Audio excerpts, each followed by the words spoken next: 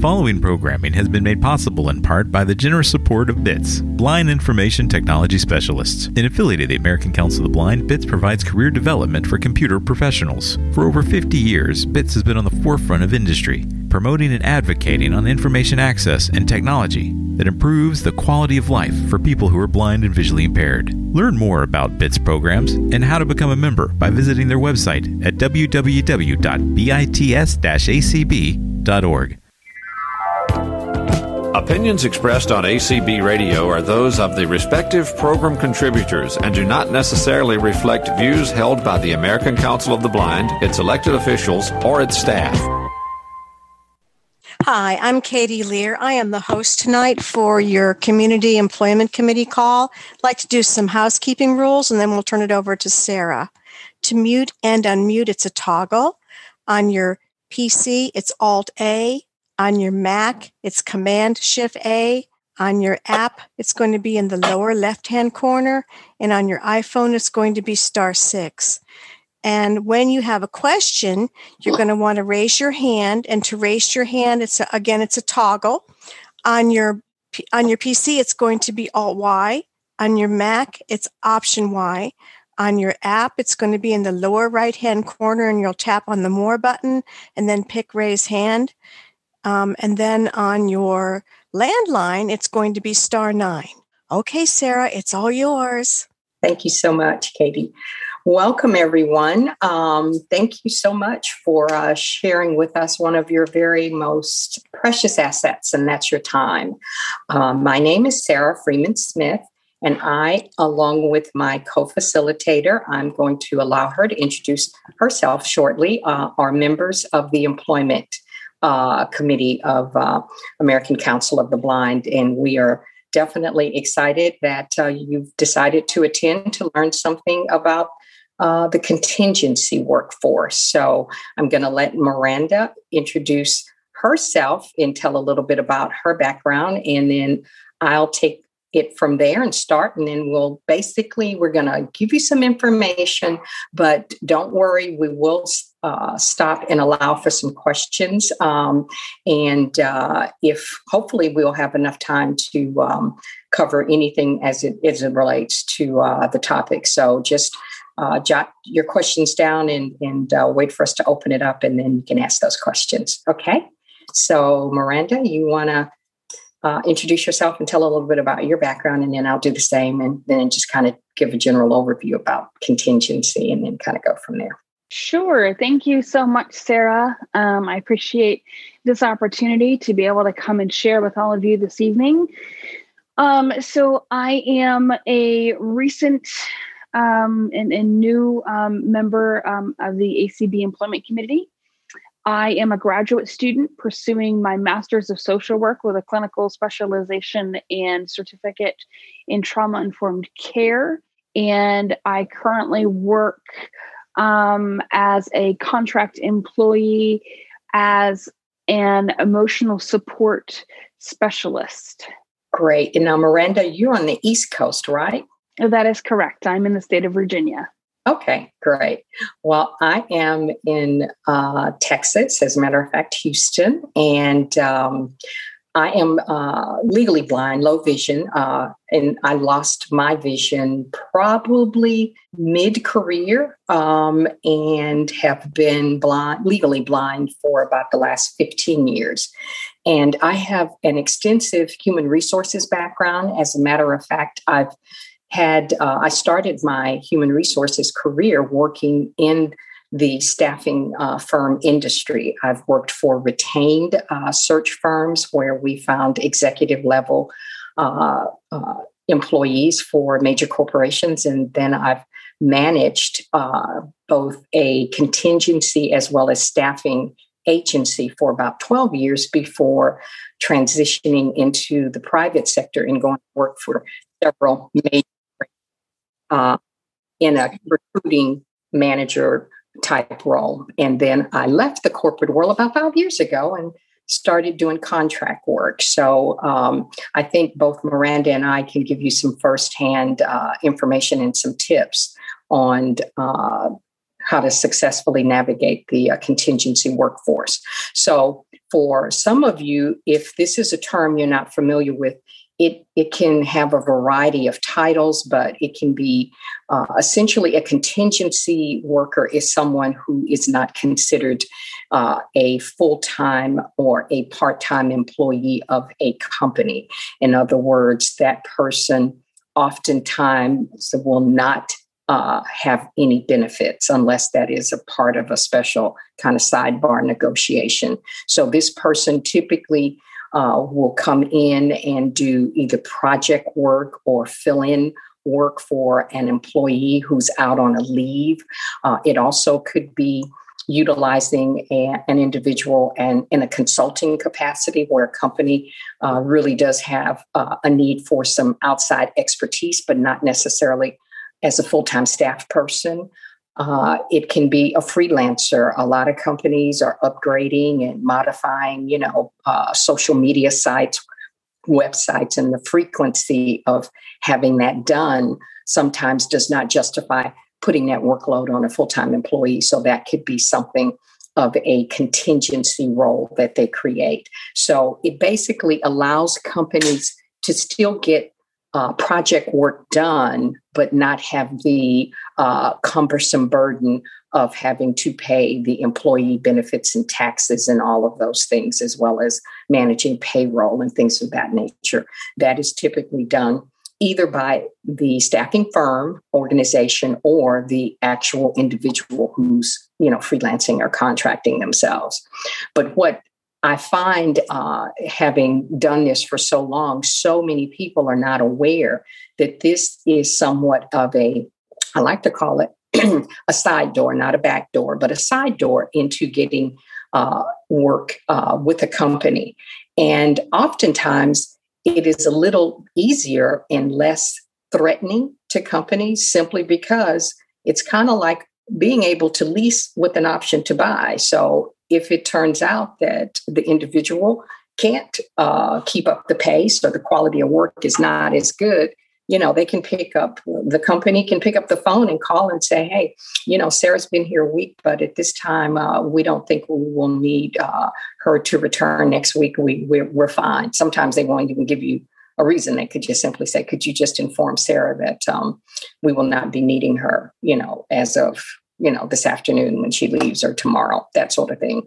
On the other hand, it goes both ways. Sarah could go, you know what, this is a bunch of crazy people and I don't think I'm enjoying working here. Then I would call my staffing firm and say, hey, I really need this Friday to be my last day. I'm just not enjoying the work here. It's not what I thought it would be. So I want to make a gracious exit. And so the staffing firm would make contact to the employer, say, Sarah's got something else, and we're going to replace her with someone else. So that's how it allows companies a lot of times that flexibility.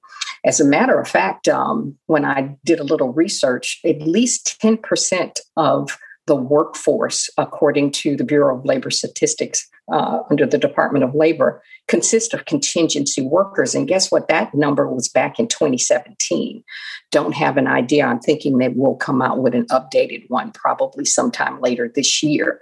And I would be safe to guess that 10% has gone up significantly since the pandemic because of the fact that so many individuals were laid off, but many of them have been brought back, but in a contingency capacity. In other words, companies are saying, we don't have the same amount of work we had a year ago, but we're starting to ramp up. So can you come back on a contingency, temporary contract type role? And as things picks up, then maybe in 3 months, we can bring you on with all the benefits, that sort of thing. So it leaves the opportunity to negotiate and leaves it open for both parties. So that's why it's a plus. However, if you're not sure that companies are utilizing temp firms, I cannot think of in my 25-year history of any company not at some point maybe needing some help from a contingency basis, whether they wanted to make the investment and do that is another thing. But anything from the federal government uses temporaries, As a matter of fact, when the PPP program, the Payroll Protection Program, was rolled out, so many supporting governmental agencies, when you have that much money and you're distributing it to consumers, you can imagine the regular staff couldn't handle it. So they had to immediately go to some of their temporary staffing firms and say, hey, we need temporary, loan processors, auditors and all kinds of, individuals to process that volume of documentation. And there's numerous entities that had to employ that, anywhere from IRS to the Small Business Administration to others, GSA, General Services Administration, because then when you become a temporary with the federal government, you still have to go through some background checks, processing, if certain roles have a security clearance, things of that nature. So it becomes a little bit more intense. But essentially, from the federal government, state government, city, county, even down to the mom and pop person, because guess what if someone gets ill or someone goes out on a maternity leave? You don't need to hire someone full-time, but I just need someone to fill in while that person takes care of whatever their particular issue. So the main thing is to be able to become an investigative reporter to learn who the company works with. So if you as an individual are looking to work in a contingency capacity and wonder who that temp agency is, then the best thing, and it's an easy answer, is to contact anyone in human resources and ask, who do you contract with for your contract, temporary, or contingent, workforce? And most of the time, most companies will have multiple vendors because they can't put all their eggs in one basket. They may have a primary vendor, but they'll have several others that are, backups, because in a perfect world, they may not be able to find that ideal match. There are staffing agencies that specialize in certain fields. For instance, of Robert Half International is known to staff finance and accounting individuals, one of the world's largest staffing firms. So then you'll have someone like Kelly Services, who's across the whole board. They can do very general, clerical, administrative, but they have a very strong professional or technical services group. Especially, they can provide people that work in a lab. My son, when he graduated from college with his chemistry degree, started out, he was placed in a company as a temporary lab individual and was ultimately hired full-time by that company after about 5 or 6 months. So you can go all the way across the board in a variety of roles that can be on a contract temporary staffing role. So that's one aspect. And another very unforgotten one that I think that Miranda would like to share is, don't forget volunteer work. You can do volunteer work in a company, and very few companies do I know that, unless just from background checks or proprietary, or intellectual property issues, would not be open to considering having someone volunteer and work for them. The main factor, I think, is you need to know what your skill set is, know what you're willing to do, and know how long you're willing to offer those services to give an employer an opportunity to get exposed to what you can do. And I can specifically recall back about 15, 20 years ago, someone coming to me, and when I interviewed them for a position, we selected a different individual, but that person expressed interest. They really wanted to come to work for our company and said, would we be willing to consider them as a volunteer in an unpaid, somewhat of an unpaid internship role in human resources, because it was an HR type role that we were considering the person for. And at the time, we didn't have a role. But the reason we were thinking we could use that person is we knew we were going to be upgrading our system from one, in-house software to a larger kind of proprietary type database program. So we were going to be doing a lot of file conversions, and that's an extra workload.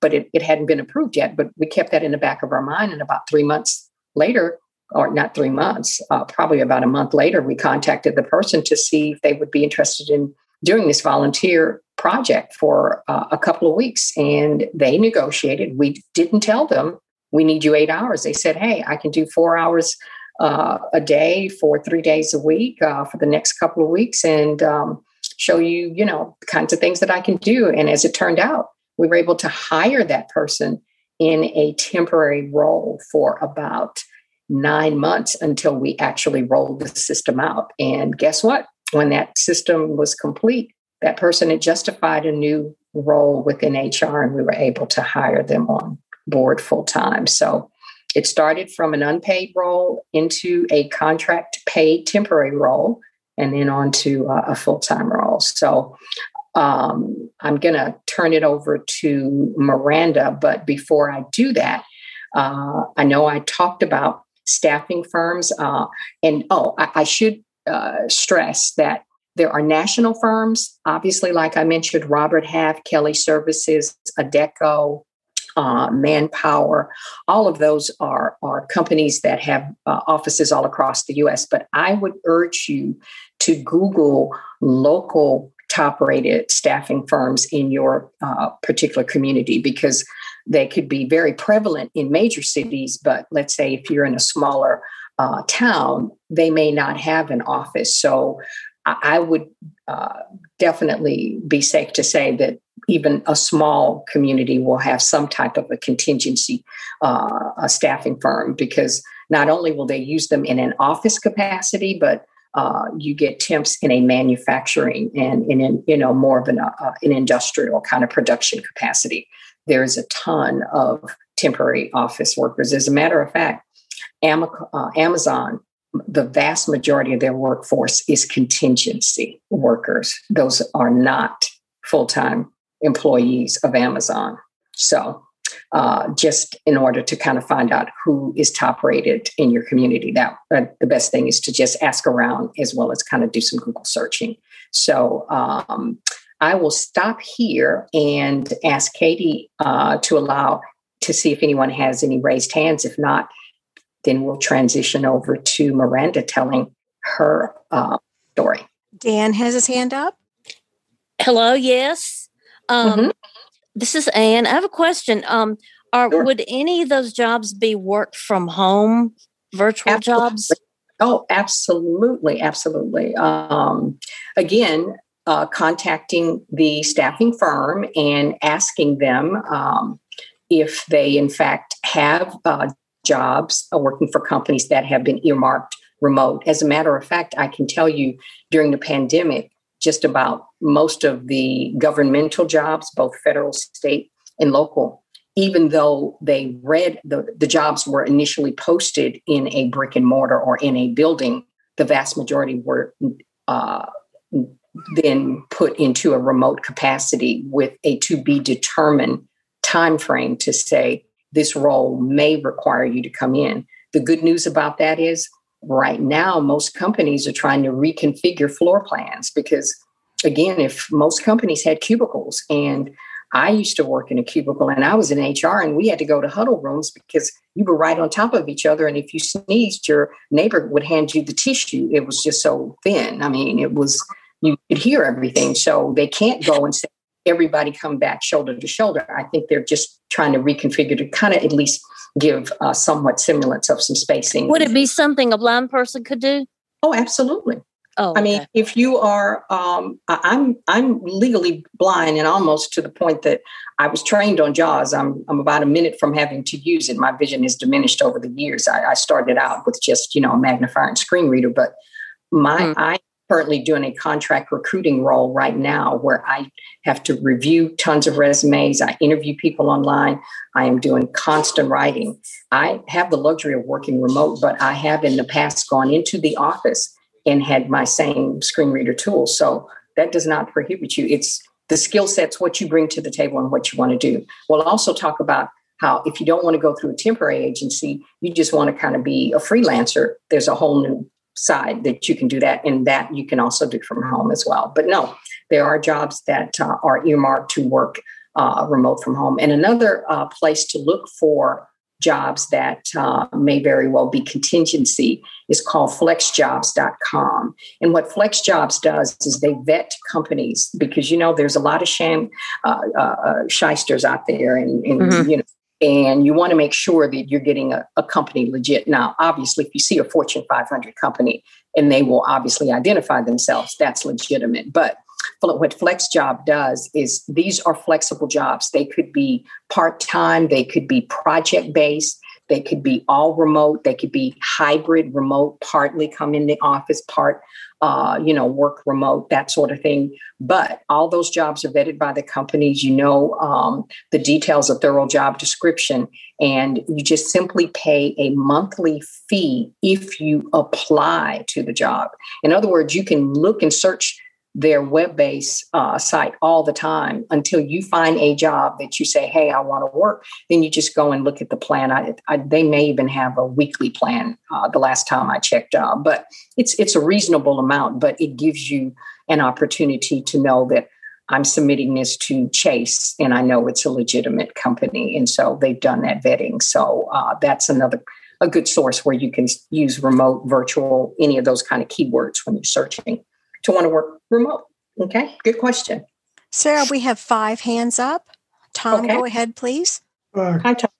Just a quick question. When you're working on a contingency basis, does the company you're working with or for, do they pay for workman's comp or do you? Actually, good question. If you are working for a temporary staffing firm, especially even at a local level or national, that would be a question I would ask, but they are required to pay workers' compensation.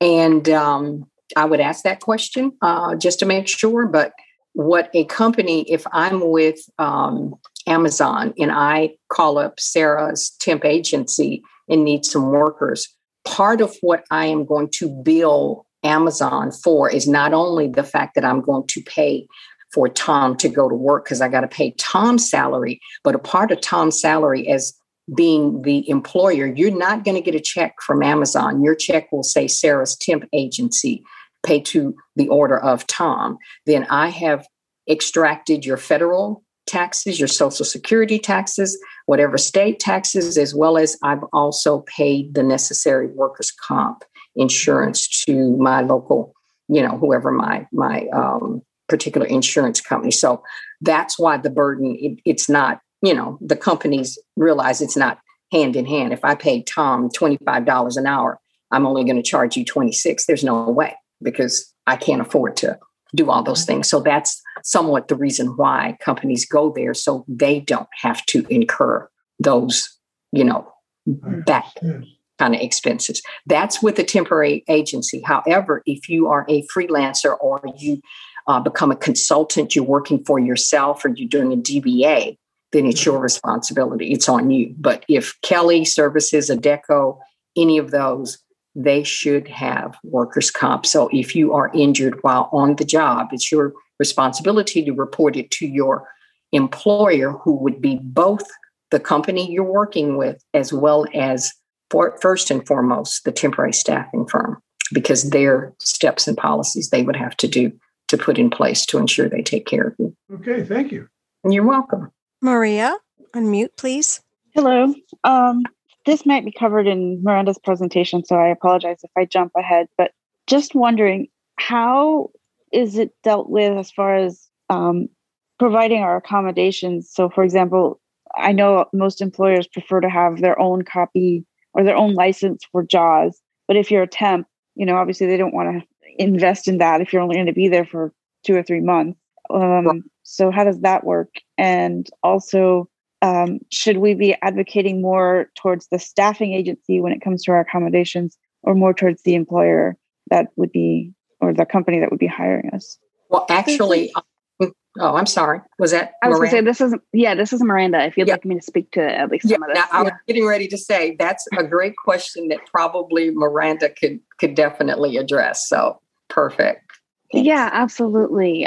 So in my case, my contingency work is a bit different in that my first contingency non-volunteer position, I'll kind of dive a little bit more into this in a little while, but my first non-volunteer contingency position was a paid internship, wherein, as Sarah had just spoken about, I was working with a temp staffing agency for workman's comp and things of that nature and payment.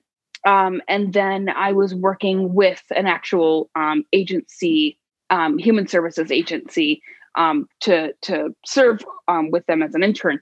So what I did with JAWS, I actually happened to have my own license. And in order just to make it easier on everybody, because I had a license and I had access to that, and I also had vocational rehabilitation services through my state Department for the Blind, they were willing to provide, the Department for the Blind was willing to provide a JAWS license for while I was at the agency. But I said, you know what, I've already got my own license. You really don't need to pay for another one for this for 12 weeks. That's silly. And so I used my own license. In my case, at the time, I had a JAWS dongle. I don't think they issue those anymore. That'd be worth contacting the vendor to find out. But that's how I did it. I used my own license. Now, my current position, I actually do work from home. So, I already have JAWS because I'm using my own computer. So that's how I deal with that. As far as accommodations, for the first position I was speaking of with the internship, accommodations were done amongst myself, my State Department for the Blind, and the human services agency that I was interning with. Currently, with my current employer, I am actually in a very different position right now, in that I actually do not have a temporary employment agency between myself and my current employer. My current position is actually grant funded, and through a state governing body. And so I work directly with my employer to facilitate accommodation needs.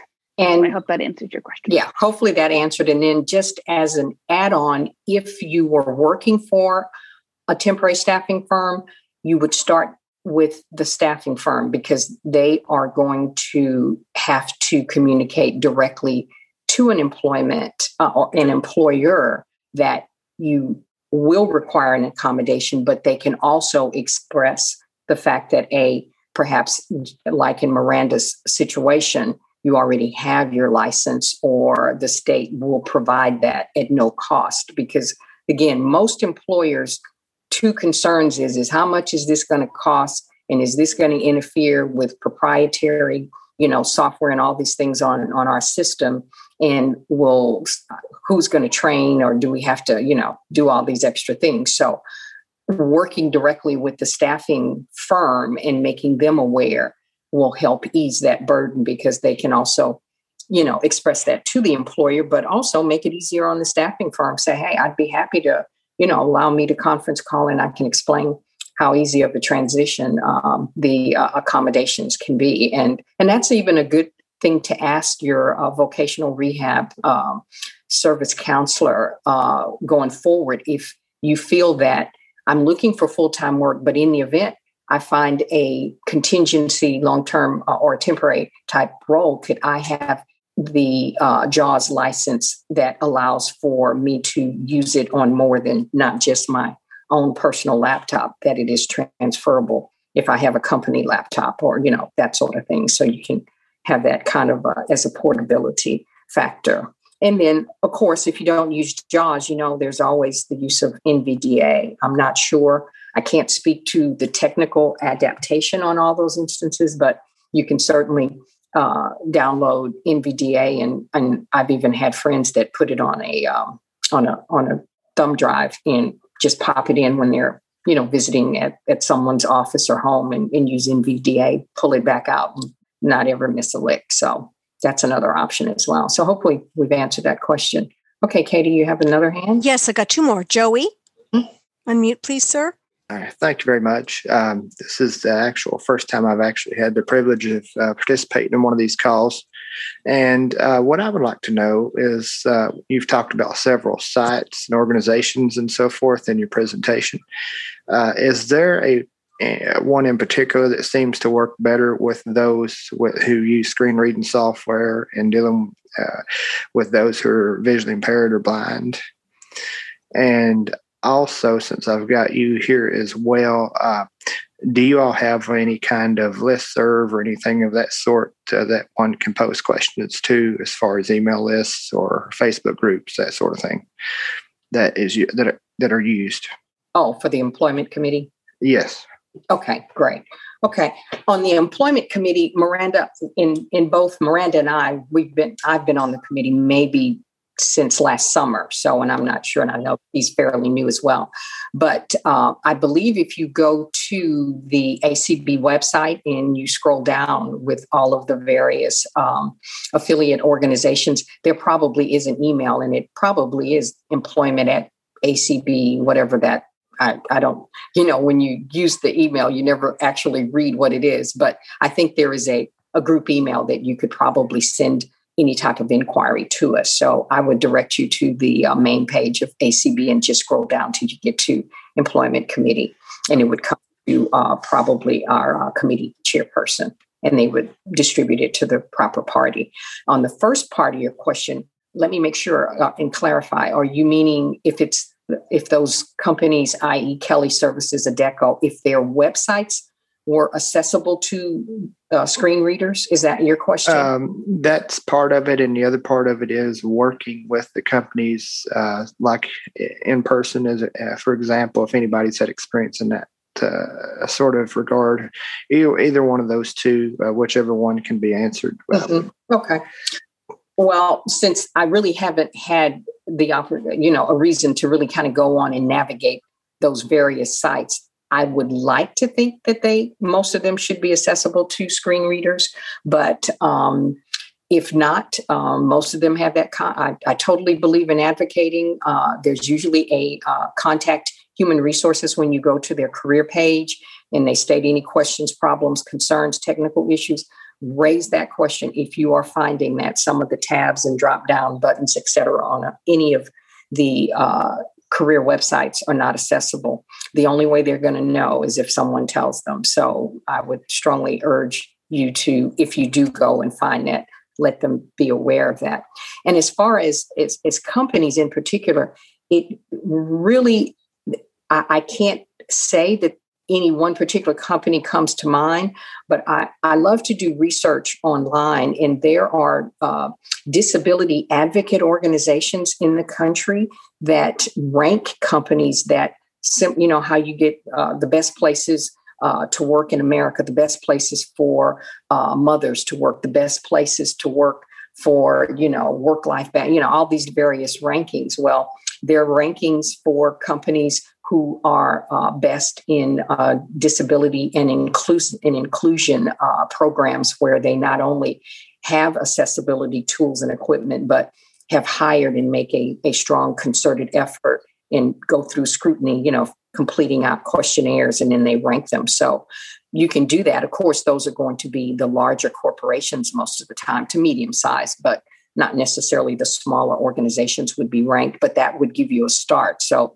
let's say if you have a desire, you want to work in telecommunications, then, start with the AT&Ts, and obviously AT&T is partners with, IRA in a lot of their facilities and things like that. So that would give you an indication that they obviously probably even have a disability or ADA representative or person that you can even contact and work directly with. So that would be my recommendation on that. Thank you very much. You're welcome. Thanks for joining us too for the first time. Yay. Jeff has his hand up. I kind of have been down the road of going to a temp service to find employment, and using screen reader is much, much more invasive in the computer system than just a screen reader, or than just magnification. And oftentimes corporations just are very reluctant to let rehab services for the blind or myself load in a screen reader into their network, because they're very paranoid of, viruses and that type of thing.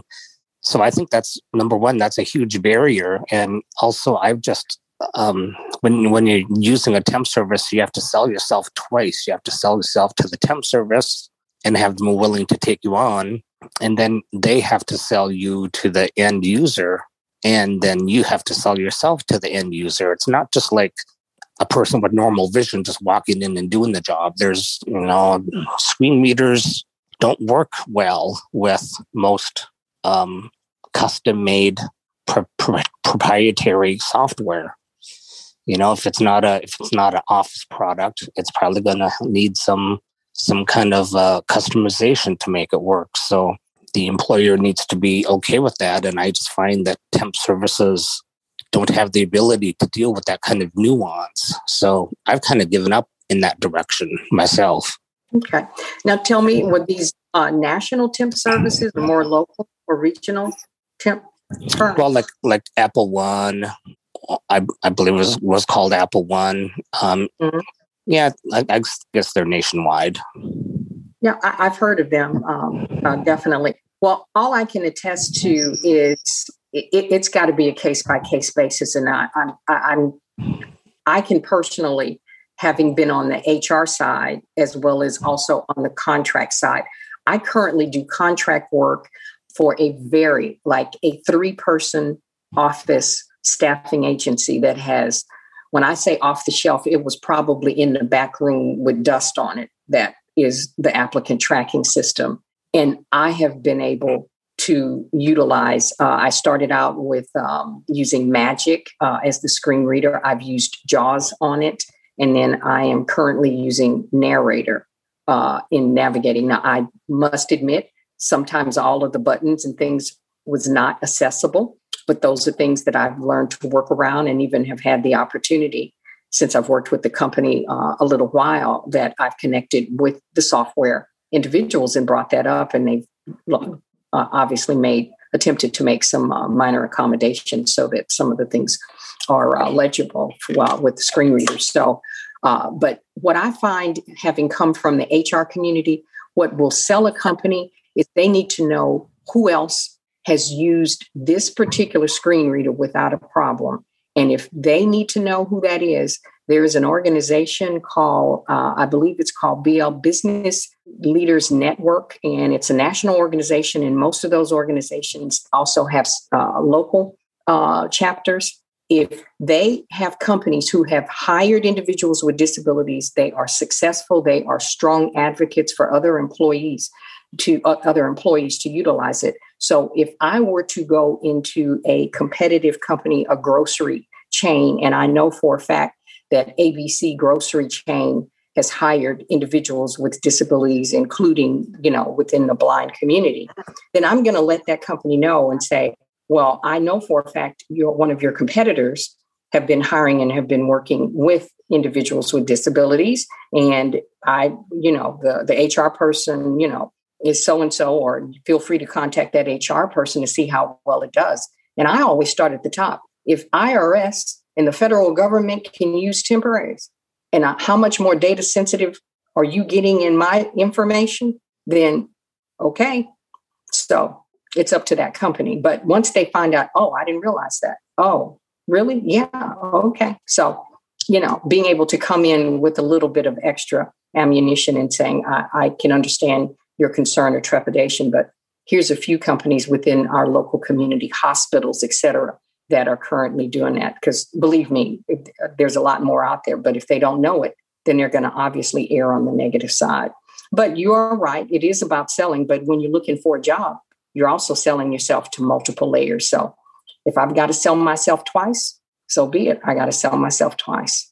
We have 2 more hands, and it's just to give you an idea. It's 811. Phone number ending in 978, please. Unmute yourself. Hi, I'm Harry. I'm calling from Philadelphia. Most of my work has been in government. So learning the corporate culture and dealing with that sort of thing would be quite an adjustment. Besides that issue, a lot of companies and like for conferencing, they want to use BlueJeans or other closed circuit type of systems in order for them to view you and you, if you can view them, to interact like in a meeting or something. Could you talk about that a little bit? Did you say BlueJeans? What did you say? Well, I only know of one, and it's medical. It's part of the telemed. Telehealth or something. Okay. Yeah, but they use all kinds of stuff. Right. Oh, they certainly do.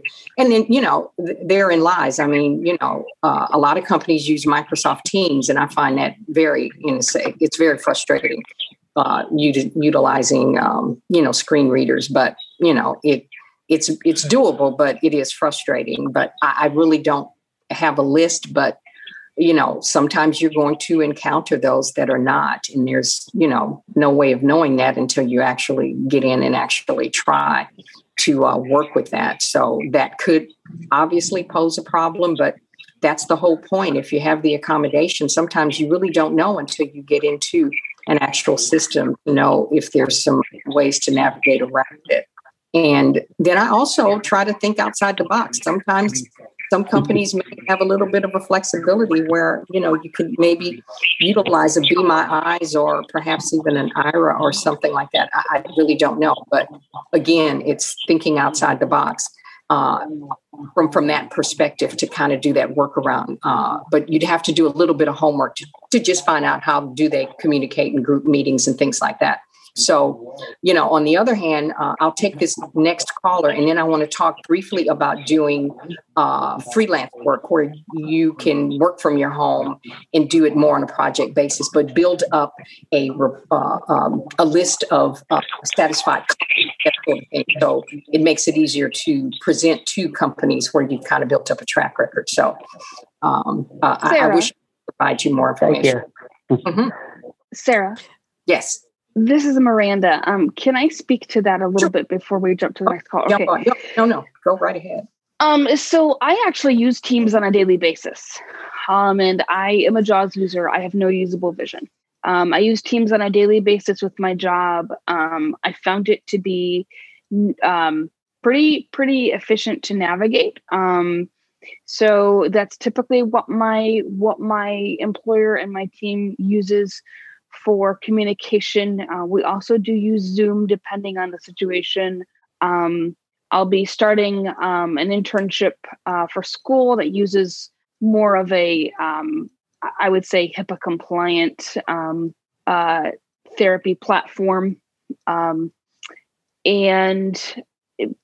yeah, you're right. It really depends on the system. But yeah, I have found Teams, for instance, to be navigable with JAWS. Good. And then another popular one is WebEx. I've used that too. Yeah, and WebEx as well. So it just really depends. But also a good thing is to get involved in some of the support groups. There's the BITS group as a part of ACB. And you pose the question, hey, is this accessible? You'd be amazed what people can come up with workarounds. So ask, I believe in ask and ask and ask. So, okay, next question. Rebecca.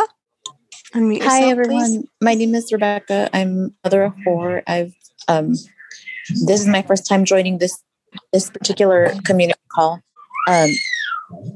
I've been looking for work for 3 years and I haven't been able to find anything. And I'm talking to my counselor and she's like, "Oh, well, you got to keep trying." And I'm like, "Well, maybe I should, go back to school, get a certificate at a, virtual school." And, that, like I said, I've been having, issues because my counselor doesn't want to pay for the World Services for the Blind. And then a couple of days ago, I heard back from this place that I had applied to, the VA hospital. And it was through the Lighthouse for the Blind. And I had gone on an interview about 6 months ago, but I guess everything was up in the air because someone was supposed to leave and they didn't. And I guess now they left. And so the person was saying, "Oh, are you still interested in the position?" And I said, "Yes." But I guess he has to interview a few other people before he gets back to me. So I'm kind of hoping that I get that job, but I don't really know what's going to happen.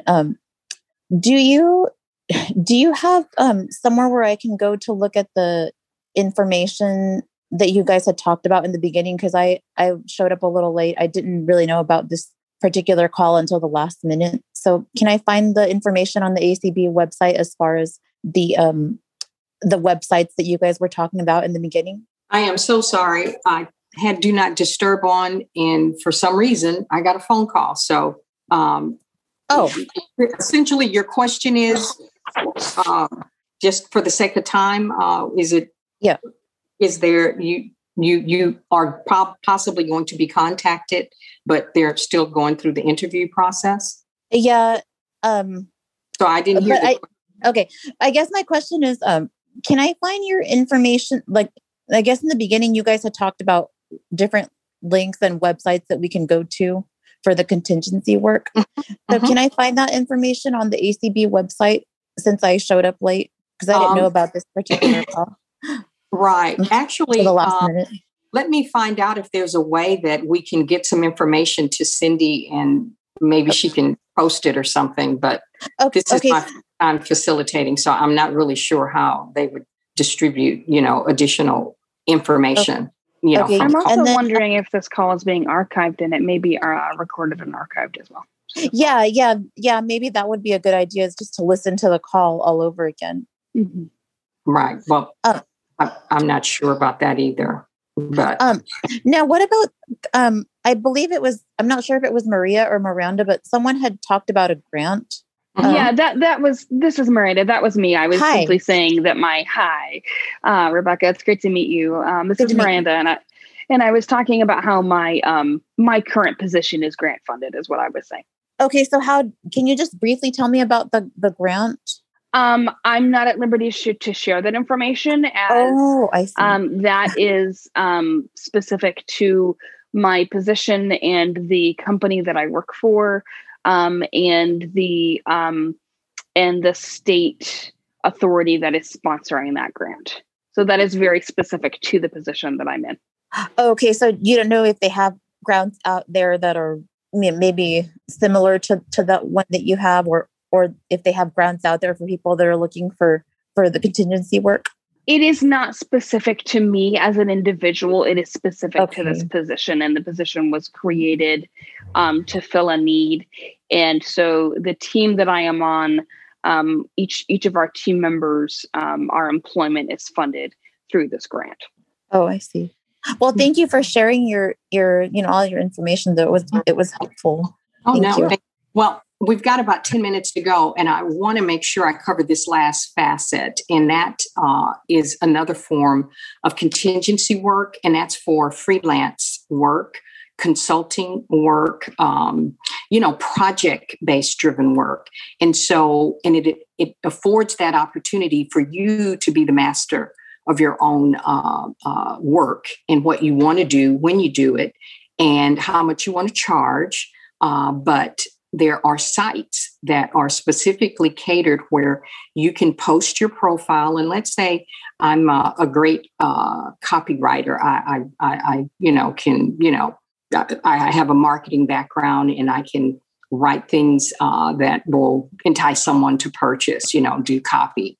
Then I could go on those sites and put my profile, and companies will post project-based driven work specifically for people to submit their either sample work, or they look at their recommendations if they've, been on the site and got a lot of, kind of like a Yelp, if you got, 4.5 stars and that sort of thing, then they would negotiate with you, but there is a third-party platform, the contracting company. So they don't have your personal information, nor do you know that you're working for that company, but you don't have their actual contact. So you're, basically communicating through this platform where you accept the job.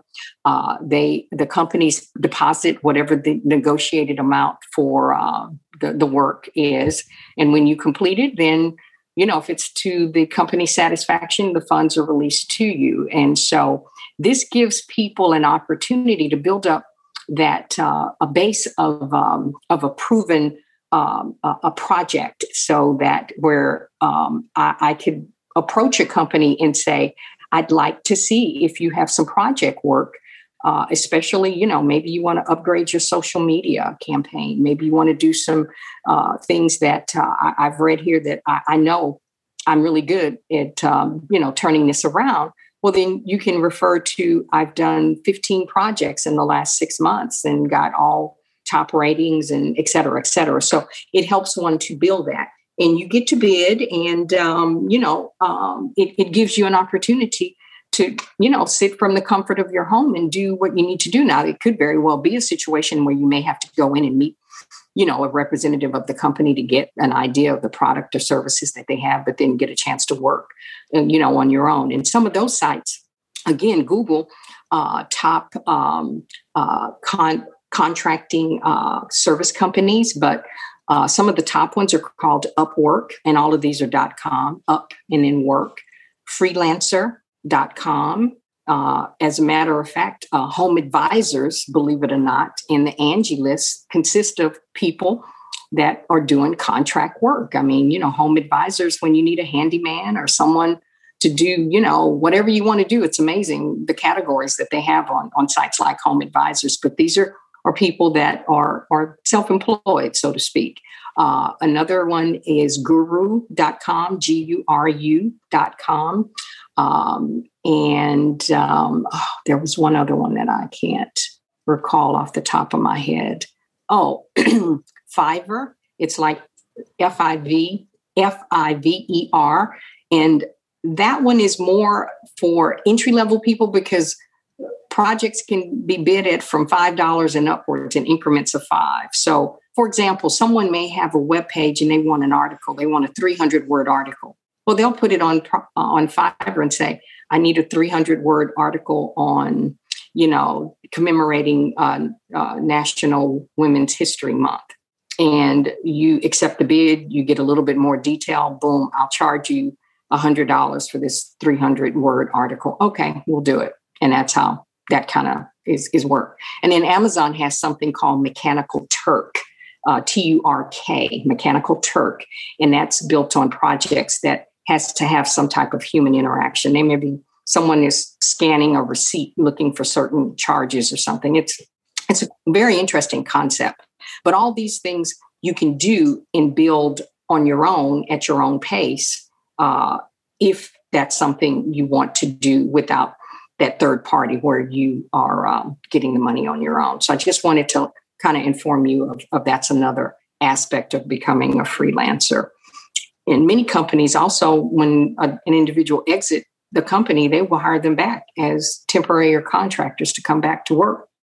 And you get a chance to make more money than you did probably when you were there. So we did that a lot in some of my companies as well. So 5 minutes left, Sarah. Yeah, I was going to say it's almost about 5 minutes. If we have any more hands, I'll take any of those other last minute questions. Not yet. Okay. Well, Miranda, did you have anything else that you wanted to share before we close it out? Because I'm trying to think. I covered, volunteer. Sure. Yeah. I can touch on volunteering a little bit before we close out. Good evening, everyone. If y'all can hear me, this is Ted. Hello, Sarah, and hello, everyone else. I've been listening through Alexa while my phone's been updating, so I've been keeping up with pretty much all of the discussion, and decided since my phone came back on 5 minutes before y'all are finished, I'd like to come in and just say hello and let you know I've been listening. Oh, thanks, Ted. Appreciate it. And if there's anything I can add to your broadcast, I'd be more than happy to. I appreciate that. Thanks, Ted. Miranda, I do want her to expound a little bit more on volunteering, because that is it's so important.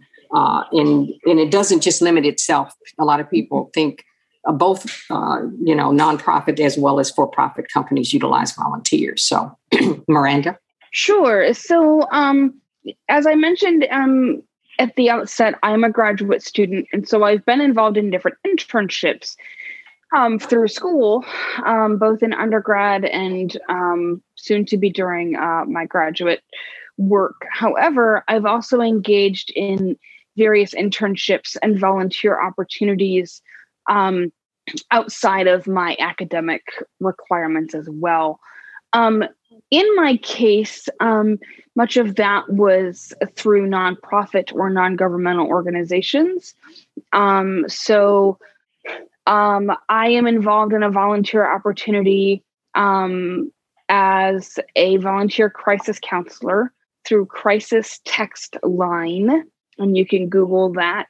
And the training that I received as a volunteer crisis counselor through Crisis Text Line and the volunteer work that I began doing actually in March of last year was very instrumental in aiding me to get my current job, because I went into the interview very confident and feeling as though I could answer the questions that they were going to pose to me. And I felt that the interview went well because, again, I had received this training, and I had at that point volunteered for a few months with Crisis Text Line as a crisis counselor. And so that's just one very simple example of how just volunteering a few hours a week for even a few months can aid, on top of the other, volunteer and internship work that I had done. And on top of my education, all of that combined to be very, again, instrumental in me getting my current position of employment. Great. And that is so very, very true. And I find that offering to work volunteer takes away a lot of that anxiety and those concerns, because, what have you got to lose? If I'm giving you 4 hours of my time and, and quickly you can usually pick up if someone's picking up, oh, I didn't realize, you get a chance to bring in all of your assistive technology tools and you put them on display and you just show them, listen, I can do this just as, efficiently, but give me, kind of good overlay of what you need me to do. And it just really amazes people because in their mind, they can't think of how you're going to do it. So therefore, they're already starting from a half empty glass, kind of approach. So it gives them. So just be confident in what have you got to lose. Say, hey, we both, let's give it a shot and see what happens. And let's sit down at the end of the week. I can come in a couple of days during the week. And if it's not working, it's not working. So you could find out it's not working for you. But it definitely can lead. Most companies can say, hey, this person's pretty sharp. I didn't realize they could do the things that they could do. Let's keep them on. So that's really what we want you to make sure, you have that opportunity. So most companies feel very easy when you call up and say, who are your temporary or your staffing firms that you work with locally? Who are the top ranked ones are the ones that you feel confident that you use most frequently. And then that's where I would kind of start. So I had an opportunity to volunteer while I was in school back in 1997 through almost 2000 during the summer for Houston Center for Independent Living, while they had a little computer assistive technologies project going on at 7000 Regency Square before they moved.